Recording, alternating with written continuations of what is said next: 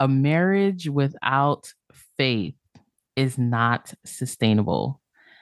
We have been on both sides of the spectrum where we have done it without God and we've done it with God. And we have found that our relationship has thrived and grown in ways we could have never imagined because we put Christ at the center of our relationship. In this episode, we want to explore all of those things with you. We want to discuss specific cultural topics that affect the way people see relationships and the reasons why people don't want to add faith to their relationships. Things such as abuse in relationships, infidelity, divorce, right? Purity culture, topics such as those things. And we also talk about our specific experience, the then and the now. And of course, we end with lots of tips and advice for those of you who are walking the walk of faith in marriage. So stay tuned.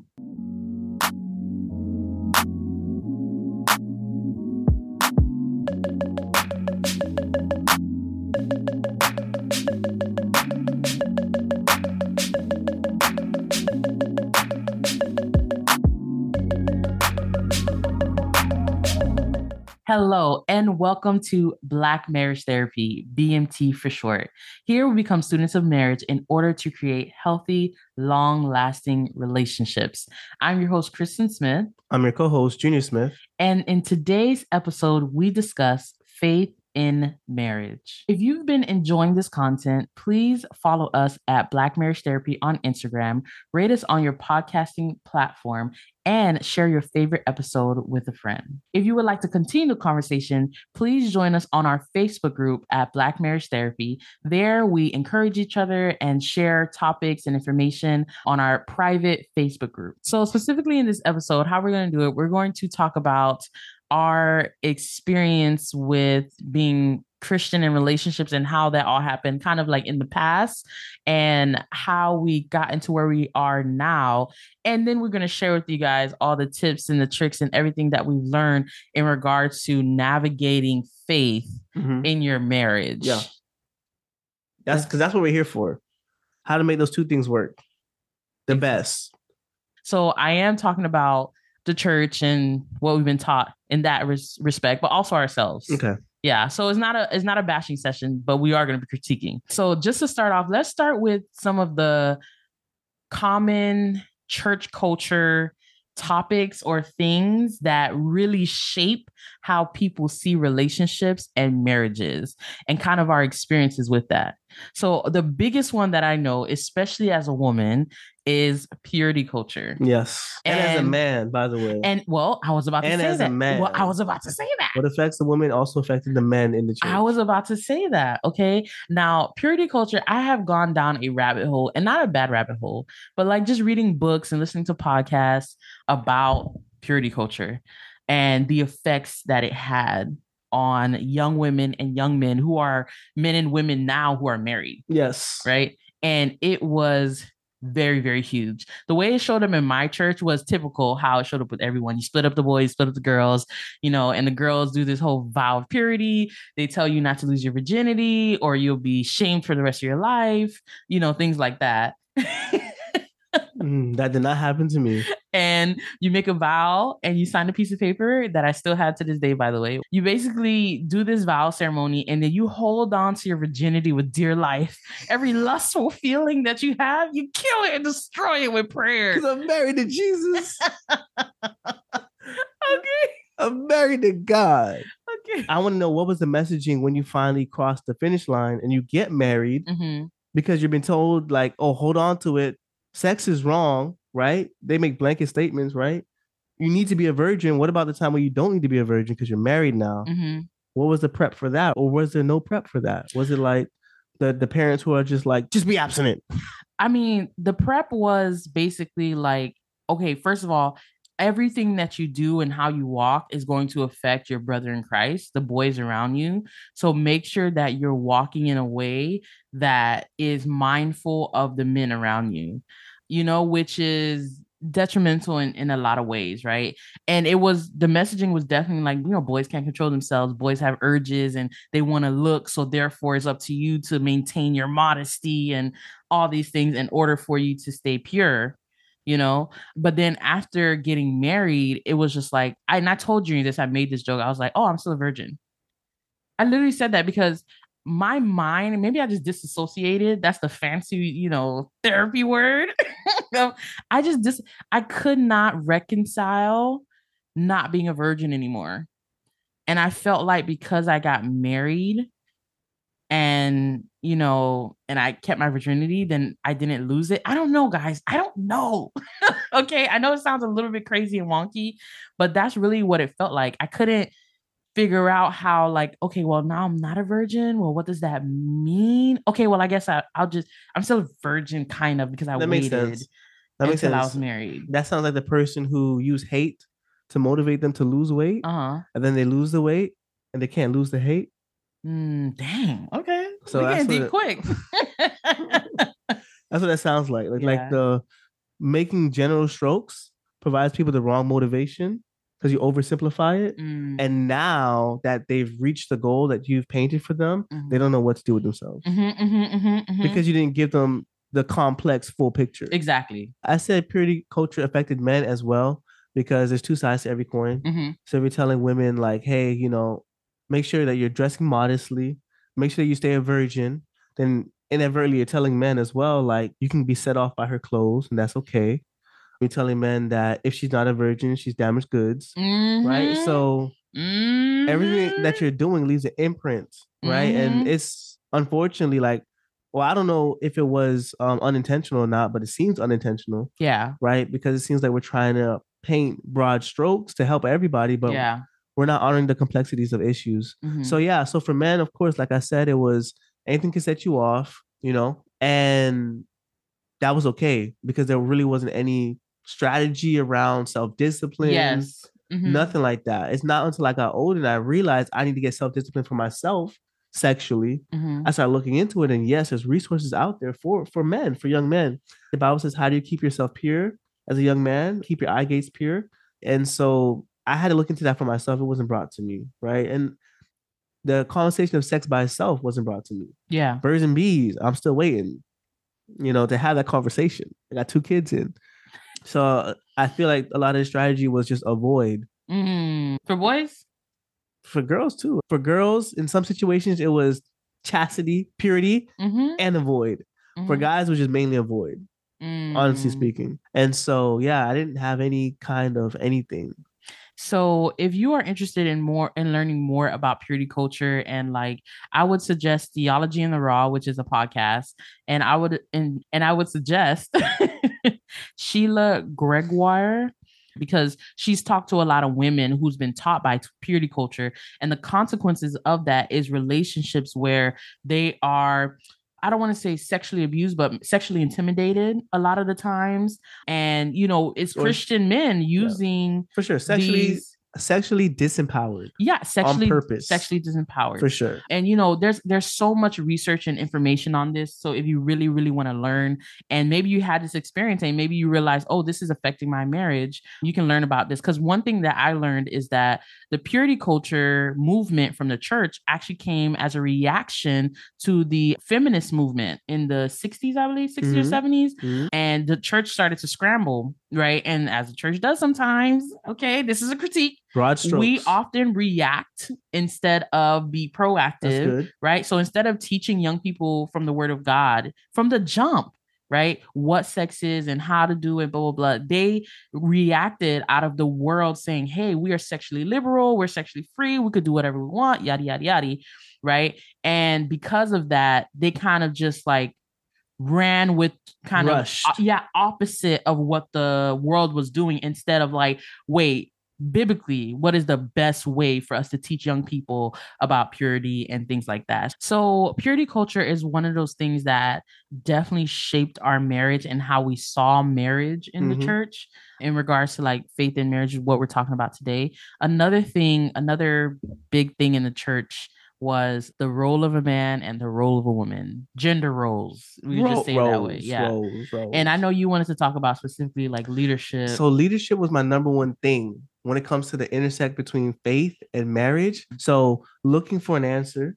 right, in the church for what does leadership look like as a male, because that's my role.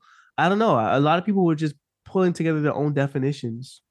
I think men are still doing that to this day. Mm-hmm. Just making up their own definition as they go along. Mm-hmm. There's no objective truth to it. So in reality, I just found myself making my own definition as well and just making sure it looked good on the outside. Mm-hmm. So checking boxes like praying, making sure you prayed. Mm-hmm. Making sure, we read the Bible, making sure we went to church. Yeah. And there was times we didn't go to church, being on time. I think that like the spiritual aspect was okay. I think sometimes you did make me feel bad if I wasn't like praying or like wanting to go to church or whatever like that. Not in a bad way, but like you were like, hey. Yeah, because I wanted you to help me out. Like help you out with what? It's like we need to look the part. Like that's the only thing I know to do right now. Like because you want to measure how effective you are. Mm-hmm. I want to measure how effective I am as a spiritual leader. Mm-hmm. And so if I'm a spiritual leader and I have a wife who's praying, reading the Bible, coming to church with me, participating, I'm a good spiritual leader. Mm-hmm. But if I have a wife and I'm the spiritual leader who's like, what is that? Psalms? Is it Job? Is it 1 Corinthians? Not coming to church, whatever like that. That must mean I'm a bad spiritual leader. Mm-hmm. And that is the only thing that I know when it comes to leadership and faith. Mm-hmm. Is just like being a spiritual leader, priest, provider, protector. Just priest. I feel like provider and protector is outside the church anyway. I feel like the only intersect between a man of God, you feel like marriage, for me, growing up, was spiritual leader. You feel like provider and protector is outside the church? I feel like that's a given. I don't know. Like it's not specific to just church. Mm-hmm. Being a provider and protector. But the messaging around how they talked about those things. They didn't. They did not. That's very interesting. So what do you mean they didn't? So when I ask married men, mm-hmm. then they can give me some insight to talk about like providing, which is basically making money. Mm-hmm. Protecting is basically like you gotta fight. You gotta fight. You gotta fight. If it go bump in the night, you gotta fight. Like that's basically what it was. That's it. Minimal conversation. Yeah. How did that make you feel? Let's just go deep a little bit. Like going into marriage with very minimal conversation and just a very surface level understanding of these things. I was very confident. I was very confident with the little that I knew. Because the one thing that I did know is that you have to be confident. You have to be confident. You may not know it, but you have to be confident. Like you just have to, like you're supposed to not know it, but you're supposed to still be confident. You're supposed to go in there confident, bro. And don't let your wife see that you're not confident. And she's going to want you to be confident and not show her that you don't know. And, you're going to figure it out as you go along. Mm-hmm. And you may have these secret meetings with another guy where you're like, I don't know what I'm doing. And like, you share secrets real fast. Mm-hmm. And then you go back to being confident. Mm-hmm. That's the one thing I knew was like, oh, okay, I don't know anything. I'm supposed to be confident and I will learn as I go along. And remain confident at all times. And how do you think that affected our relationship? I think it was terrible. I think that's the quickest way to end a relationship because it means I cannot reveal myself to you, which means I don't have a way of escape. Mm-hmm. So I'm constantly holding my breath, number one. Number two, I cannot be influenced by you. I cannot take your suggestions because I already know, quote unquote, what I'm supposed to do, which is just ignore you and stay confident. I cannot be influenced by you. Ignore me. Yeah. Damn. I was supposed to lead you, not listen to you. Yeah. So, but I don't even know what I'm doing. But I got the same gist from other men as I talk to them. They don't even know what they're doing. And it worked out fine. Honestly speaking, it works out fine when men don't know what they're doing and they stay confident. It works out fine. Bills get paid. The wives don't ask questions. And which wives? Life keep rolling on, bro. Who? Maybe men of old, maybe all the men of old, that's the way it worked perfectly fine. That's Okay, why welcome to 2023. that's why it was so successful. That's why that was what was handed down to me, because it worked for them. Maybe it's not gonna work today because his husband and wife coming home from a long day of work. Come on. At the same time, dishes still in the sink though.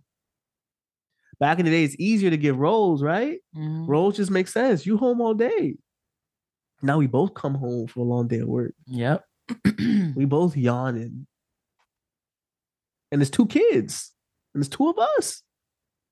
Today's times are different. So, well, I'm glad you talked about that, because the role of the woman, I feel like they talked about that all the time.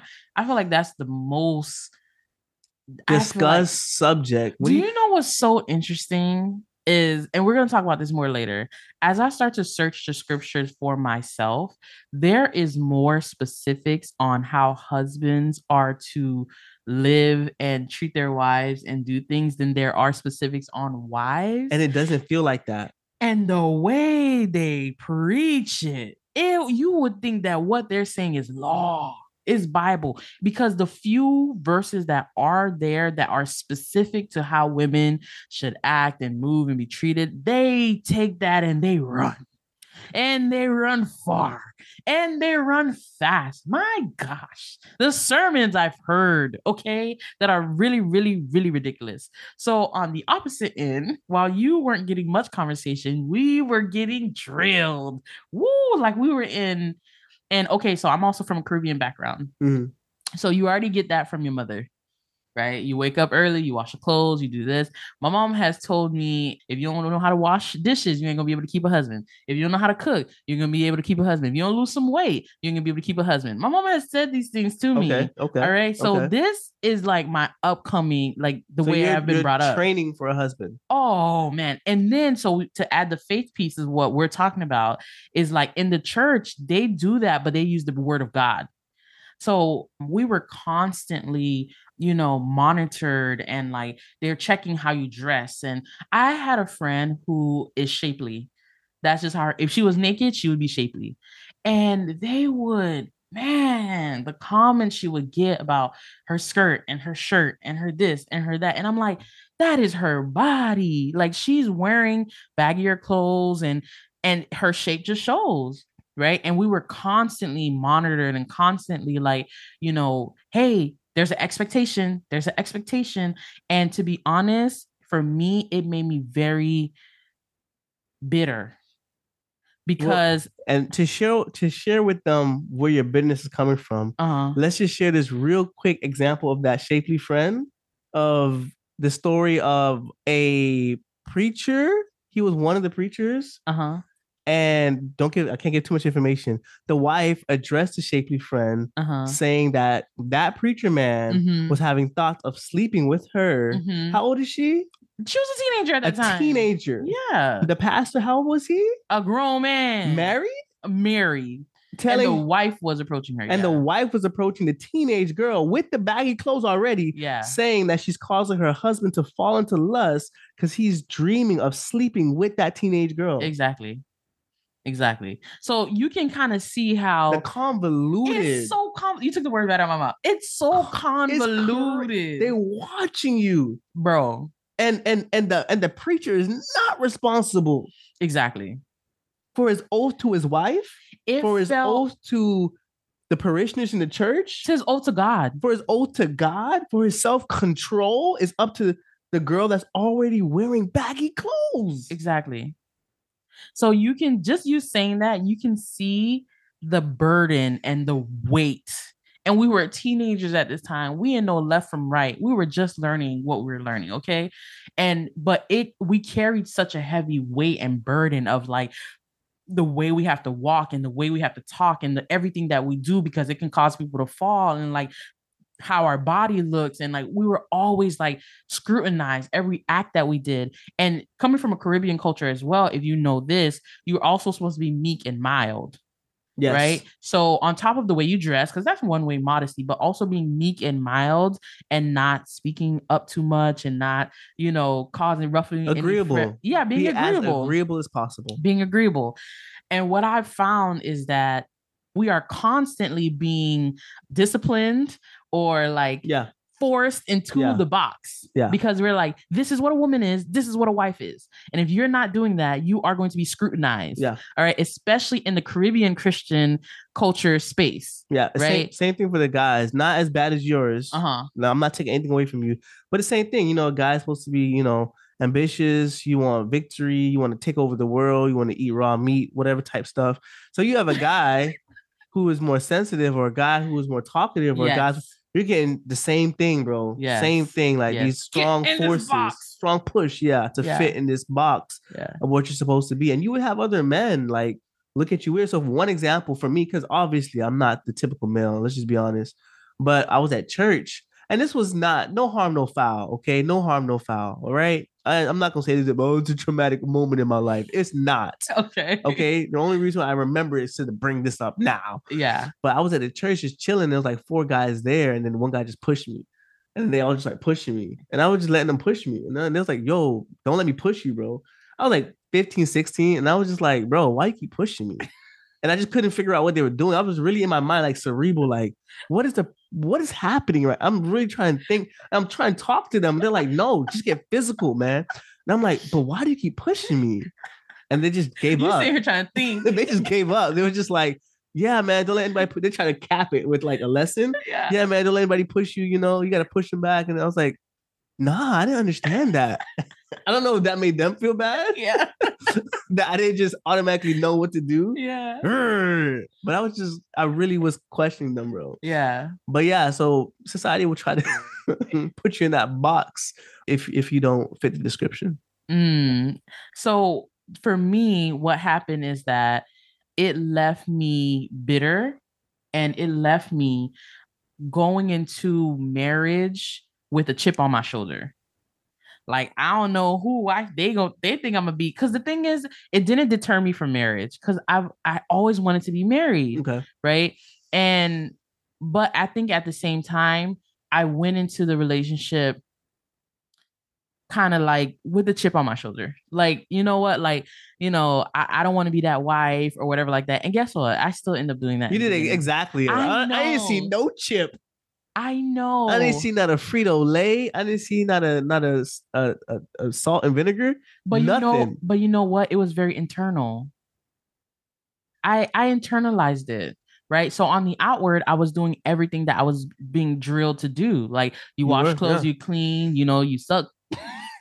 I was thinking the same thing. You do? No, really. Like, you give sex, you cook, you clean, you know, you're meek and mild. But then at the same time, I feel like I had like a fire raging in me, because I just was like, I just don't, I always had this thing about me, and Junior knows, I could not settle with the fact that this is all women are supposed to do and all they're supposed to be. I always struggled and questioned God and said, did you create me for this, just this? Right. And it bothered me to the point, like, even to this day. And I had to take it to God and really ask him questions, because it just bothered me. I said, I could not understand that my whole existence was just for this thing. Right. And I think it's important, and I think it's vital to society and all those things. But I'm just like, God, I just feel like you created me for more than just this. I will say this though, you definitely like assume the role, but I would definitely say our marriage was not growing. No. I was not being challenged. I did not know what I was doing. You weren't challenging me. No. Nobody on the outside was challenging me, because we looked the part. We looked right. You know what I mean? We had our own place. Our car was going to school. No babies. So they looked at us and was like, all right, let's move on. Right? Bigger fish to fry. I'm so glad that you are speaking up. And now that we're here, everything is clear, right? Moving forward. Every day I don't wake up clear, though.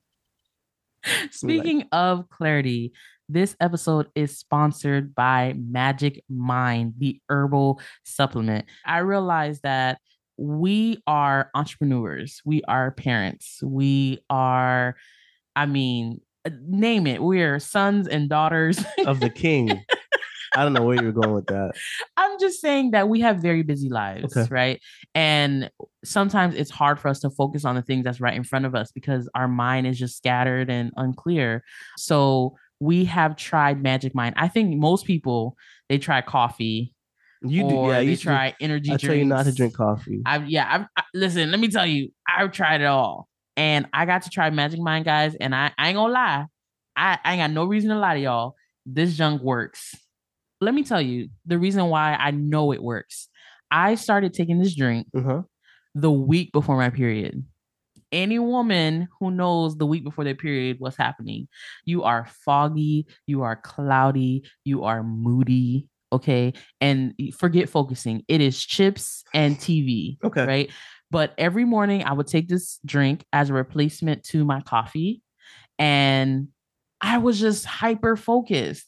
And on it, I didn't notice until the third day. And I was the like, third night of you busting out content. Okay. And coming up with new ideas. Turns out it was the drink because, one of the hardest thing for me is distractions. Like that's my thing. So this was really, really, really helpful. So I want to read the ingredients because I think they're important. So there's matcha green tea, agave. It has ashwagandha. Oh Lord, am I going to be able to say this? Bacopa Monera. It has tons of mushrooms, guys. Yeah, shrooms. Help you focus. It has turmeric, lion's mane, cordyceps, lithianine, and then vitamins. A whole bunch of vitamins. That's it. Yeah. You shake it, you breathe, and then you drink. Don't forget, breathe. Don't forget the breathe part. But it's like a little shot form. So it's a small bottle.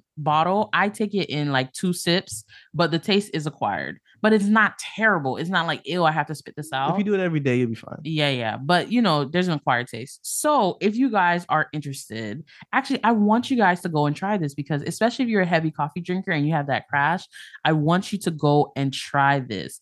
But guess what? So if you go to magicmind.com/black marriage, you will get 50% off your subscription for the next 10 days with our code Black Marriage 20. How do you? Can you say that again? Black Marriage 20. So you got to go to magicmind.com/Black Marriage and you'll get 50% off your subscription for the next 10 days with our code Black Marriage 20. Wow.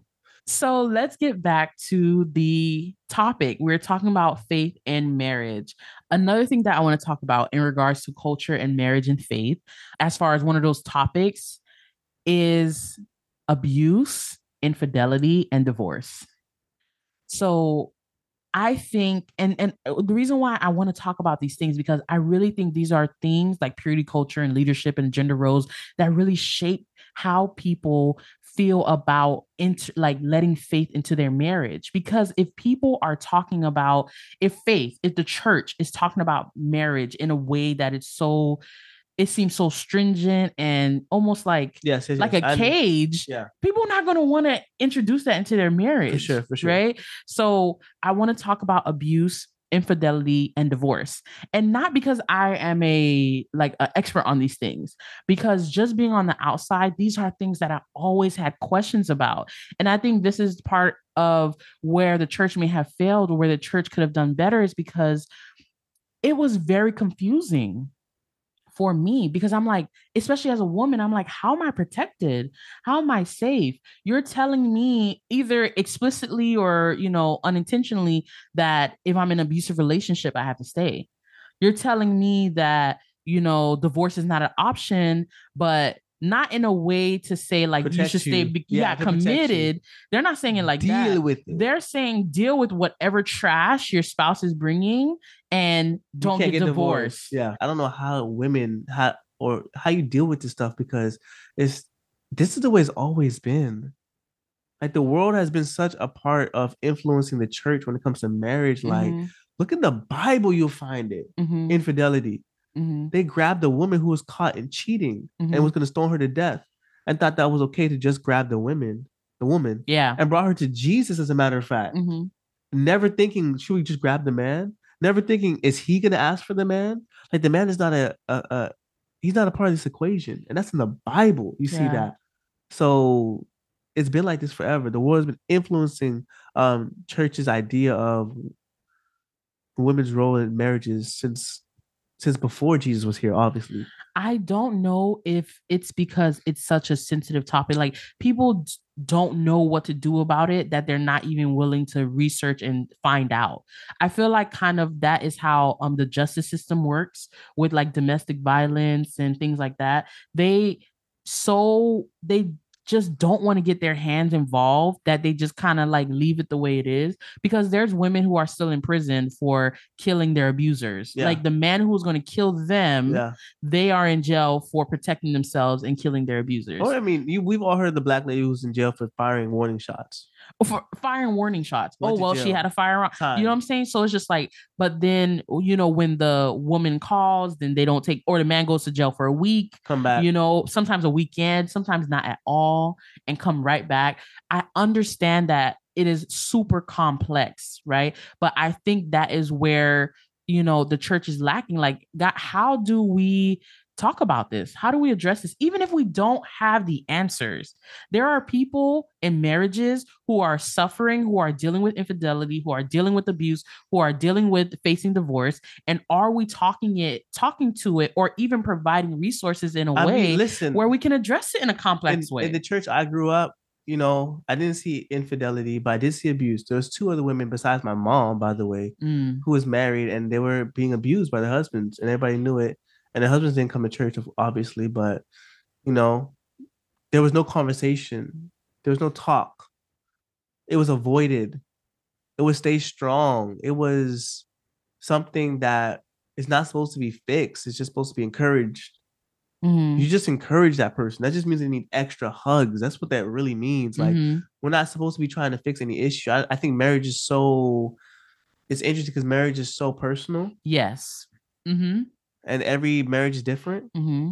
And so it's funny that we let that stop us from things that we know is obviously wrong. Mm-hmm. Of course, every marriage is different. Does that mean, oh, I don't know if I can say something if you're getting beat by your husband? Like, I don't know. Every marriage is different. We don't know. Mm-hmm. You know, is your husband touching your daughter? We don't know. I mean, I don't know if I can speak on that. We need clarity from the Bible about that stuff, mm-hmm. right? Mm-hmm. I can't preach from the pulpit about domestic abuse. I can't preach from the pulpit about sexual abuse. I can't preach about that because every marriage, you know, we don't know how that goes, which is strange, right? Just to see and someone maybe need to teach me. Maybe I'm in a space of privilege, but just to talk a little bit more about the avoiding these hard conversations from the pulpit. Looking back at it now, I can't fully understand why. You know, I know it'd be a hard conversation, and I know you wouldn't want to ruffle feathers and encourage, you know, a person to go do something that may not work out for them. Yeah. At the same time, I don't know, avoiding hot topics is doing anything better. Exactly. And I think the way it affected our relationship, it just gave us different glasses to look at marriage, right? In different aspects. For me, especially on an internal level, I had a lot of confusion. I had a lot of bitterness towards God. I had a lot of bitterness towards men, you know, in the church. And I feel like I resented them. Like when they talk about submission, and you see the abuse, you see infidelity, you see divorce. And I was just confused. Yeah. I was confused. Yeah. And I felt like I brought that into my marriage on a very subtle note, but kind of like a smoldering anger, like a very low-key bitterness in my own heart. Yeah, no, I mean, the same exact way it affected you, it affected me in our marriage.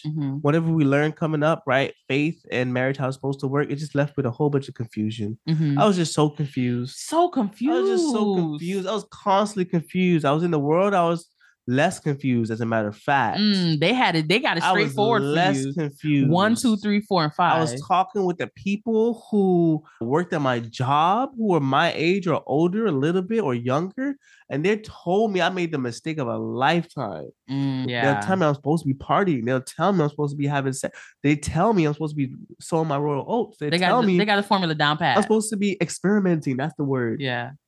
Figure out what I like, what my body likes. I'll come into the church and I'll just be so confused, bro. And so because I was so confused. I was dealing with too much. On the outside, the world's advice. On the inside, they just weren't saying enough in the church. They're not saying enough. Everything was surface, especially with us growing up. I just didn't know how you can get, 1 + 1 and then get 7. I'm like, not enough input to get that kind of output. And so that's why I'm so excited to talk about the tools we have for people, and talk about the education we can give on different topics, modern education, and especially talk to our couples who are underserved. Man, that's a blessing. That's a mission, a commission I'm grateful to have. Mm-hmm. So that was then. Let's talk about now and how faith has been a part of our marriage. We have learned so much about how faith intertwines with marriage. And now, like, if you're watching this, if you're listening, you can't tell, but if you're watching this, I am smiling a big, great smile because now that I've really understood it, I feel like it has transformed our marriage to a whole nother level. Yeah.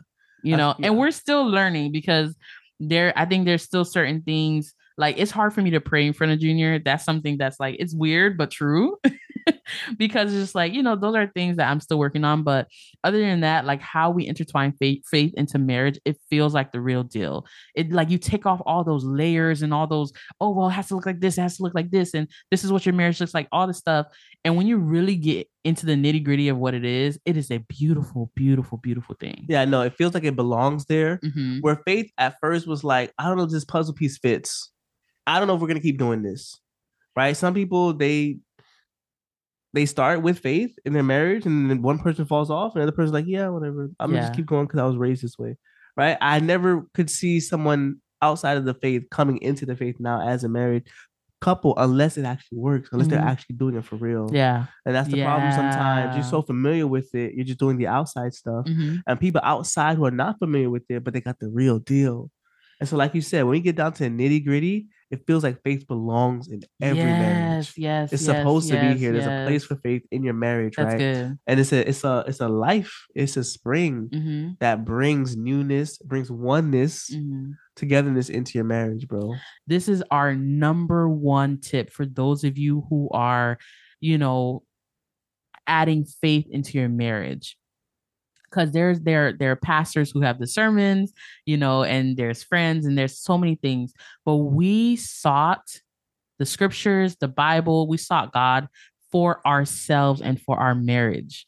And that is the main thing that changed the trajectory of how we bring faith and make Christ the center of our relationship.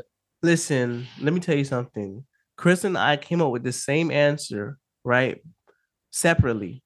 Okay, we didn't decide this, but the question was, what would you tell the 18-year-old self as they're getting into this marriage and they're trying to incorporate faith?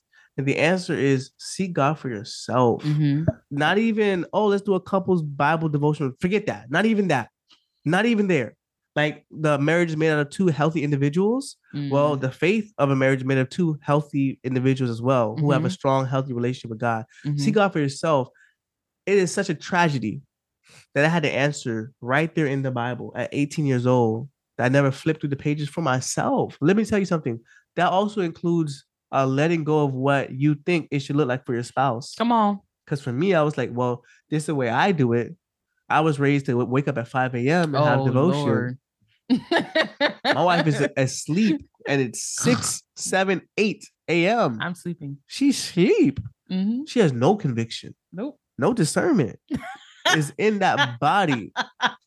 Shut up. And so I would look at her crazy.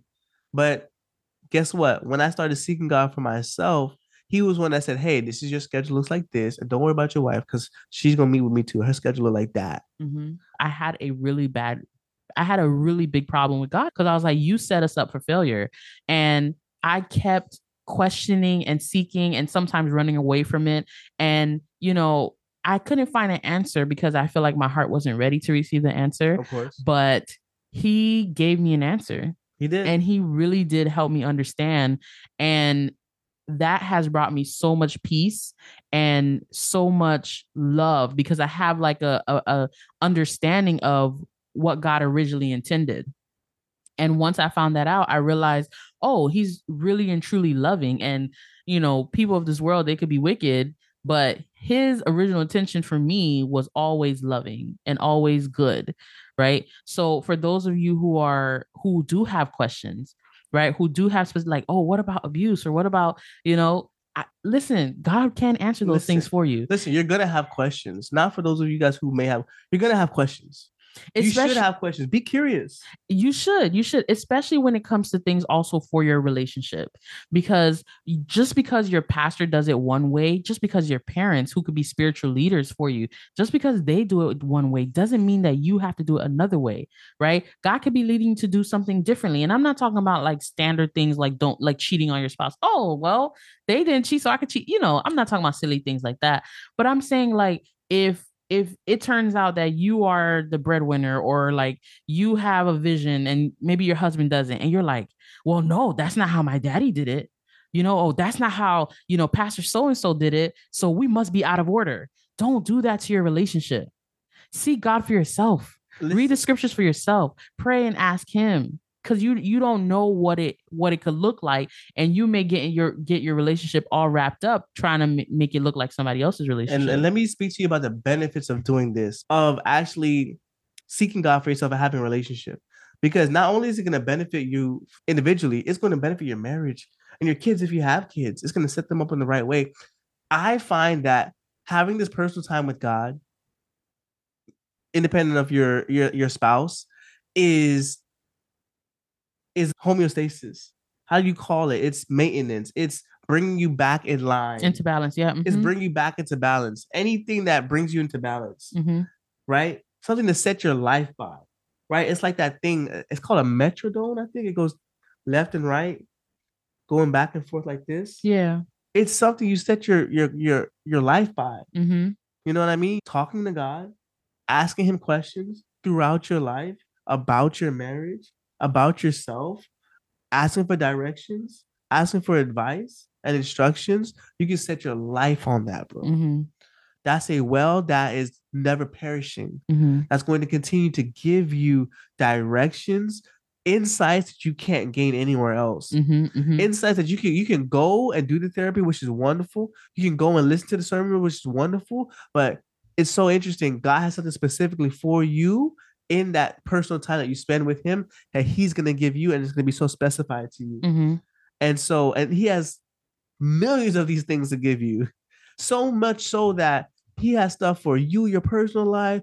He has tips and tricks for your kids, how to reach them. He has tips and tricks for your marriage and what to do. He has personal development stuff. He got community outreach stuff. He has ideas for you to build. Yeah. He has all this stuff personally just for you with your name on it to give you in this personal time, in the space that you give him. Mm-hmm. I can't give you a better benefit than that. It's a gift that keeps on giving, that pays for itself, right? It pays for itself with your time and with you dedicating and understanding, like, I need to be intentional about this.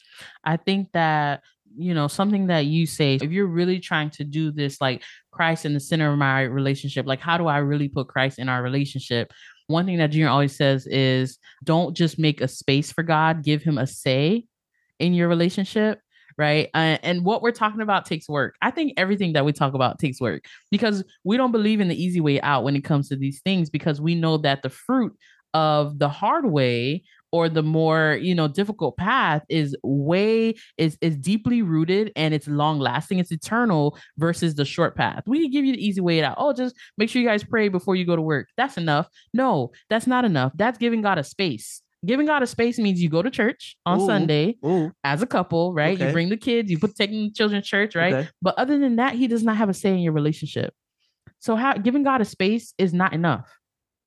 Right. And God usually doesn't fare well with like, oh yeah, we got a Bible on our mantle and we go to church, and that's not enough. He wants to have a say in your relationship. That means you guys are actually praying about certain decision. You guys are actually, reading your scripture and your word about certain things. Like, wait, how do we go about this? How do we navigate this? Oh God, we're really having a hard time with this specific issue about how we supposed to move, how we supposed to do, right? And does he have a say? Can he tell you what to do about how in your heart? Yeah. Yeah. Can he correct you? Can he influence your decision? Can he influence you? Right? Where you feel gung-ho, you're like, nope, this is how I feel like it should be. And, God's like, no, actually, Junior's right. Actually, you need to do this and that. Right? Does he actually have a say that you're willing to heed and submit to? Yes. And God. It's not that hard to find out. Like, honestly, like that's the one thing People ask me, how do I know if God has a say? How do I know? Because I say it all the time. It's not that hard to find out. I can clearly tell you the days when God had to say and when he doesn't. Even now I can tell you. Because it's very obvious because you're following yourself. There's no sacrifice when you're following yourself. There's no double checking because it's yourself. You already know what you want. Come on. And there's making sure that the check boxes are checked when you're following yourself. Yeah. It's all about the outward appearance. We can both have fruit. It's just one that is coming from the inside, and there's one that is manufactured to look like what it's supposed to look like. Like them GMO apples. That's it. That's it. That's it. I'll do you one better, like a plastic apple. A plastic apple, you really have to work on it looking real. That's all it has to offer. A real apple can be dingy. It's real. It's almost like the truth. You don't have to work hard to make the truth sound like the truth. It's the truth. It's the truth. So it doesn't matter how crazy it sounds. It's like, well, that's what happened. I walked outside and 3 apples fell on my head. I don't know what to tell you. I don't have to. A lie you have to engineer. You have to base it off of the truth. And so it's easy. I'm not going to give you that one. Oh, I don't really know if I'm really letting God have a space or a place. Yes, you do. Just look at it for yourself. Are you engineering your life around what it's supposed to look like? Or do you naturally have this thing inside of you that is flowing out of you that's causing you to change, causing you to question, causing you to sacrifice, causing you to grow? Right? You got to check for growth spiritually. That's another tip. Yeah. Check for growth spiritually. That's a huge tip, because in our relationship we make the decision to make God the center of our life. But I will give you this: we so easily fall back into following ourselves. Easily, we make the decision. God is the center of my life, but you really have to check on that. You can't set it and forget it, because you'll go 2 years, 12 years in thinking, "Oh yeah, I said that," but it'll be nice and burnt up. It's burnt to a crisp. Your actions are totally different. You're walking in a totally different direction, right? That's why you have to check to make sure that you are growing spiritually, right? Yeah. And even for your spouse. Yeah. That doesn't mean you go in there with a diagnostic and be like, all right, 1, 2, 3. I'm going to speak in tongues. You're going to interpret it. You don't have to do something like that. But you are checking for growth for yourself and for your spouse. Yeah. Right. Make sure you're even in the right space, right heart condition to do something like that. Yeah. I don't want you going into like a drill sergeant, like you know what's best. But if you guys aren't growing spiritually, and this is what I mean by that, your spouse should be able to talk to you about something they're learning from God. Simple as that. There should be a spiritual conversation somewhere in the week where you guys are both talking about your development, something you're learning from God. If the only thing you guys are talking about throughout the whole week, every conversation is this fun thing that's going on, this great event, oh, talk about our kids, that's so wonderful. There's no spiritual conversation going on. You're not growing spiritually. And I don't mean you regurgitating something you heard on Sunday, because I used to do that. I used to go on Sunday and go deeper into whatever the pastor said and thought that was me going deep, but it wasn't. It was still me waiting for the pastor to feed me. All I did was throw it up and eat it again. That's it. I'm talking about you having a spirit-led conversation with the Lord, or instruction with him, where he's giving you, oh, let me have you look into this further.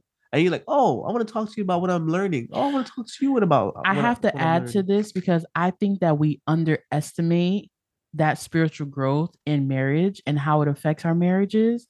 I think we underestimate it so much, because the growth that you're doing spiritually with God directly affects how you are in relationship with your partner.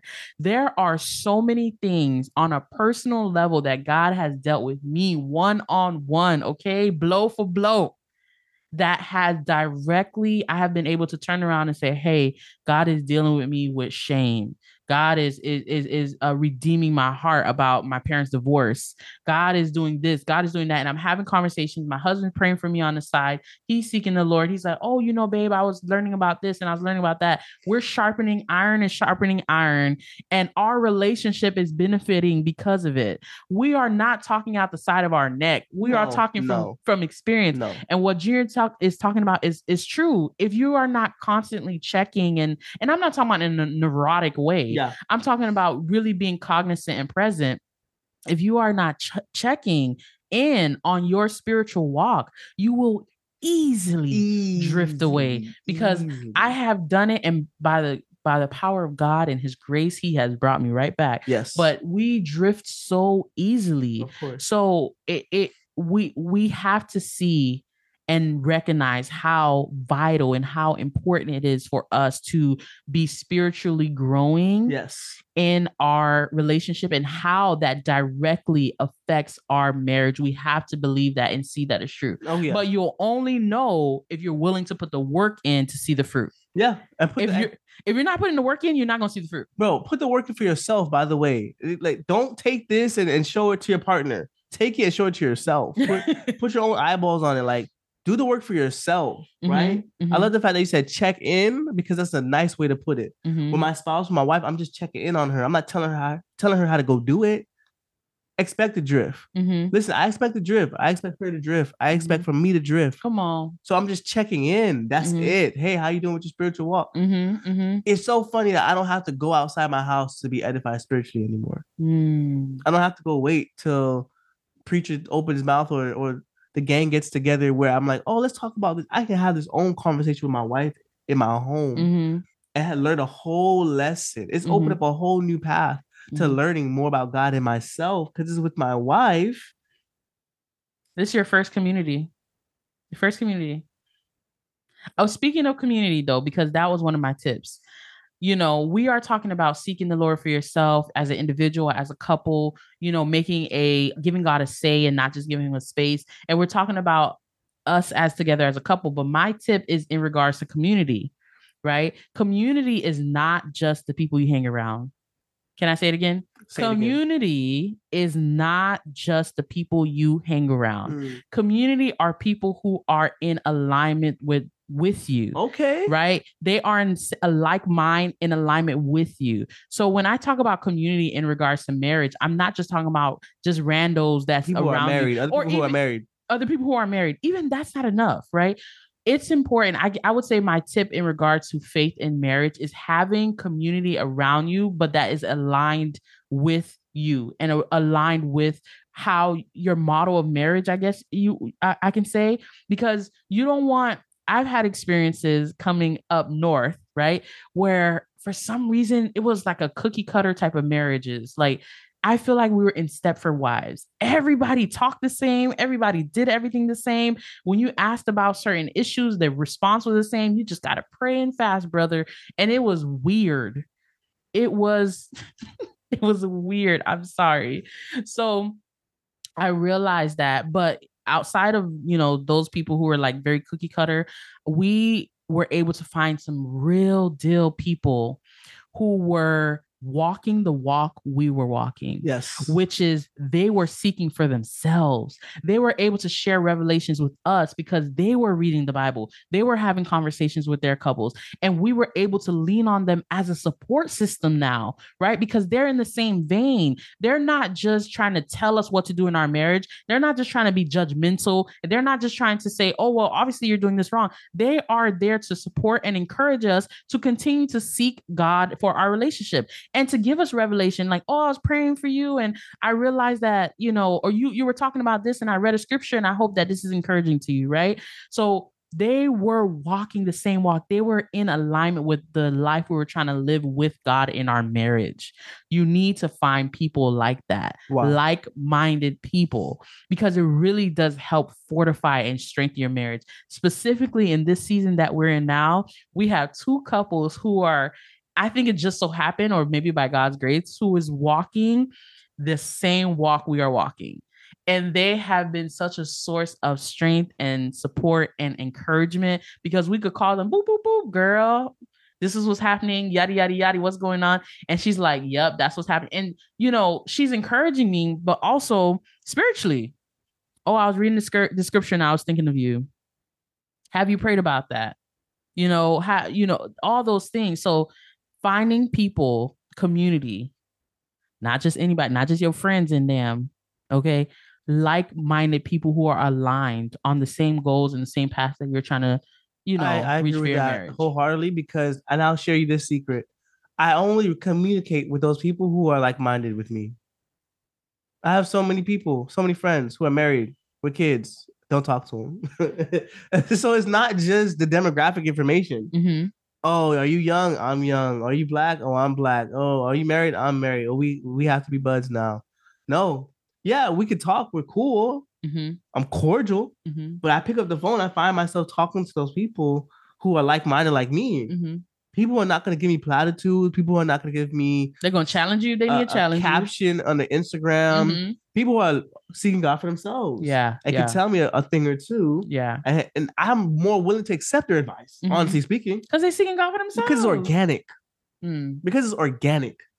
I felt like you cooked this up in a kitchen somewhere, in a closet somewhere. Mm-hmm. You learned this for yourself before you gave it to me. Yeah. This is not reheated. It's not pre-chewed food. Like, you're talking to me and it's convincing. Mm. And so, yeah, I find myself gravitating to those people who are like-minded, right? In faith, in the walk, right? In their marriages, similar to myself. But I will say this, to find those like-minded people, you have to open yourself up, though.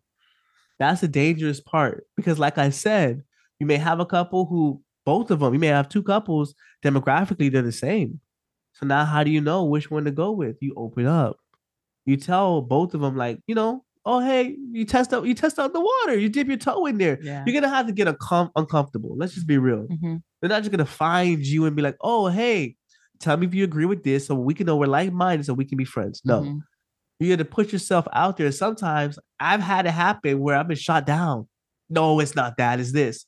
Okay, cool. I understand. I will not be talking to you about this. Great. We were so close. I thought we were a perfect fit. I love the fact that you mentioned friends. You can't just pick your friends. Yeah. Because some people are like, oh, I got 10 years invested. Mm-hmm, mm-hmm, mm-hmm, I have relationship equity in this right here. I can just use it. No, you can't. No, sorry. No. If it's not like-minded, you can't. And you can't force it to be either. Yeah. God has that community out there for you, by the way. I believe there are some things God only wants to give you through community. Come on. I feel like a pastor, but it's just the truth. I'm letting you know these tips. Like, there's some things God's like, I'm going to reveal this to you through community. Yeah. You're going to miss this opportunity because you're not looking for community. Sometimes your marriage, that next level you're looking for, that thriving season that you're looking for, get out of yourselves and get into some community. You'll find it. You'll find it. You'll find it. Oh, snap. God be putting exactly what you're looking for in the midst of a specific group of people. But because you want to sit here and be all closed off, you missing out on what God has. You need to get out there. You need to get in community. God created it that way. Okay, so you got to get around it. You can't get around it, I should say. You can't get around it. Believers, the answer is right there. Like when I was 18 years old and that Bible was right at my fingertips and I was saying, I can't find any answers in the Bible, so let me go to the world. The answers were still waiting for me when I came back. I just wasted time. Mm-hmm. And so we're giving you these tips so that you're not wasting time, right? Mm-hmm. We're repeating to you that relationship with God is foundational for yourself. Don't even worry about your spouse. As you're looking in this world for community, look for people who are also seeking God for themselves, who have like-minded with you. It's going to take your relationship, even in your personal relationship with your spouse, to a whole nother level, bro. Mm-hmm. Whole nother level. I think that's all the tips. I would love to continue this conversation. I have found over the years that I love this. And I didn't know that I would love this because, to be honest, like I mentioned before, I felt very bitter towards the way the church treated marriage and the way the church taught women about marriage. And I have found, thank God, through his revelation, through his word, the truth. And I am realizing that I truly love this conversation. And I'm really committed and dedicated at this point. I'm dedicating my life to teaching it and to showing and bringing clarity. I can't give you all the answers. I don't know your life. I don't know your history, but all I can do is walk alongside you to help you find clarity. Mm-hmm. You know what I'm saying? And to offer what God has given to me so that you can go and dissect and ask God and for yourself, and you can find out for yourself and yeah. So that's where I am. But that, I believe, is the end of our episode. So thank you so much for tuning into this episode of Black Marriage Therapy. If you haven't yet, follow us on Instagram and Facebook. We have a private Facebook group. And it's popping called Black Marriage Therapy. Growing every day. Okay. And that's where we chat and continue these conversations, right? And if you have specific questions, you could DM us and we could talk more about it. And let us know if you want us to continue this conversation. We could talk on this for hours. we're in our wheelhouse. We really are. We're talking about marriages and faith and giving clarity. Yeah. This is where we're at. Well, thank you all for listening. I'm your host, Kristen Smith. And I'm Junior Smith. And we will see you guys soon. Peace.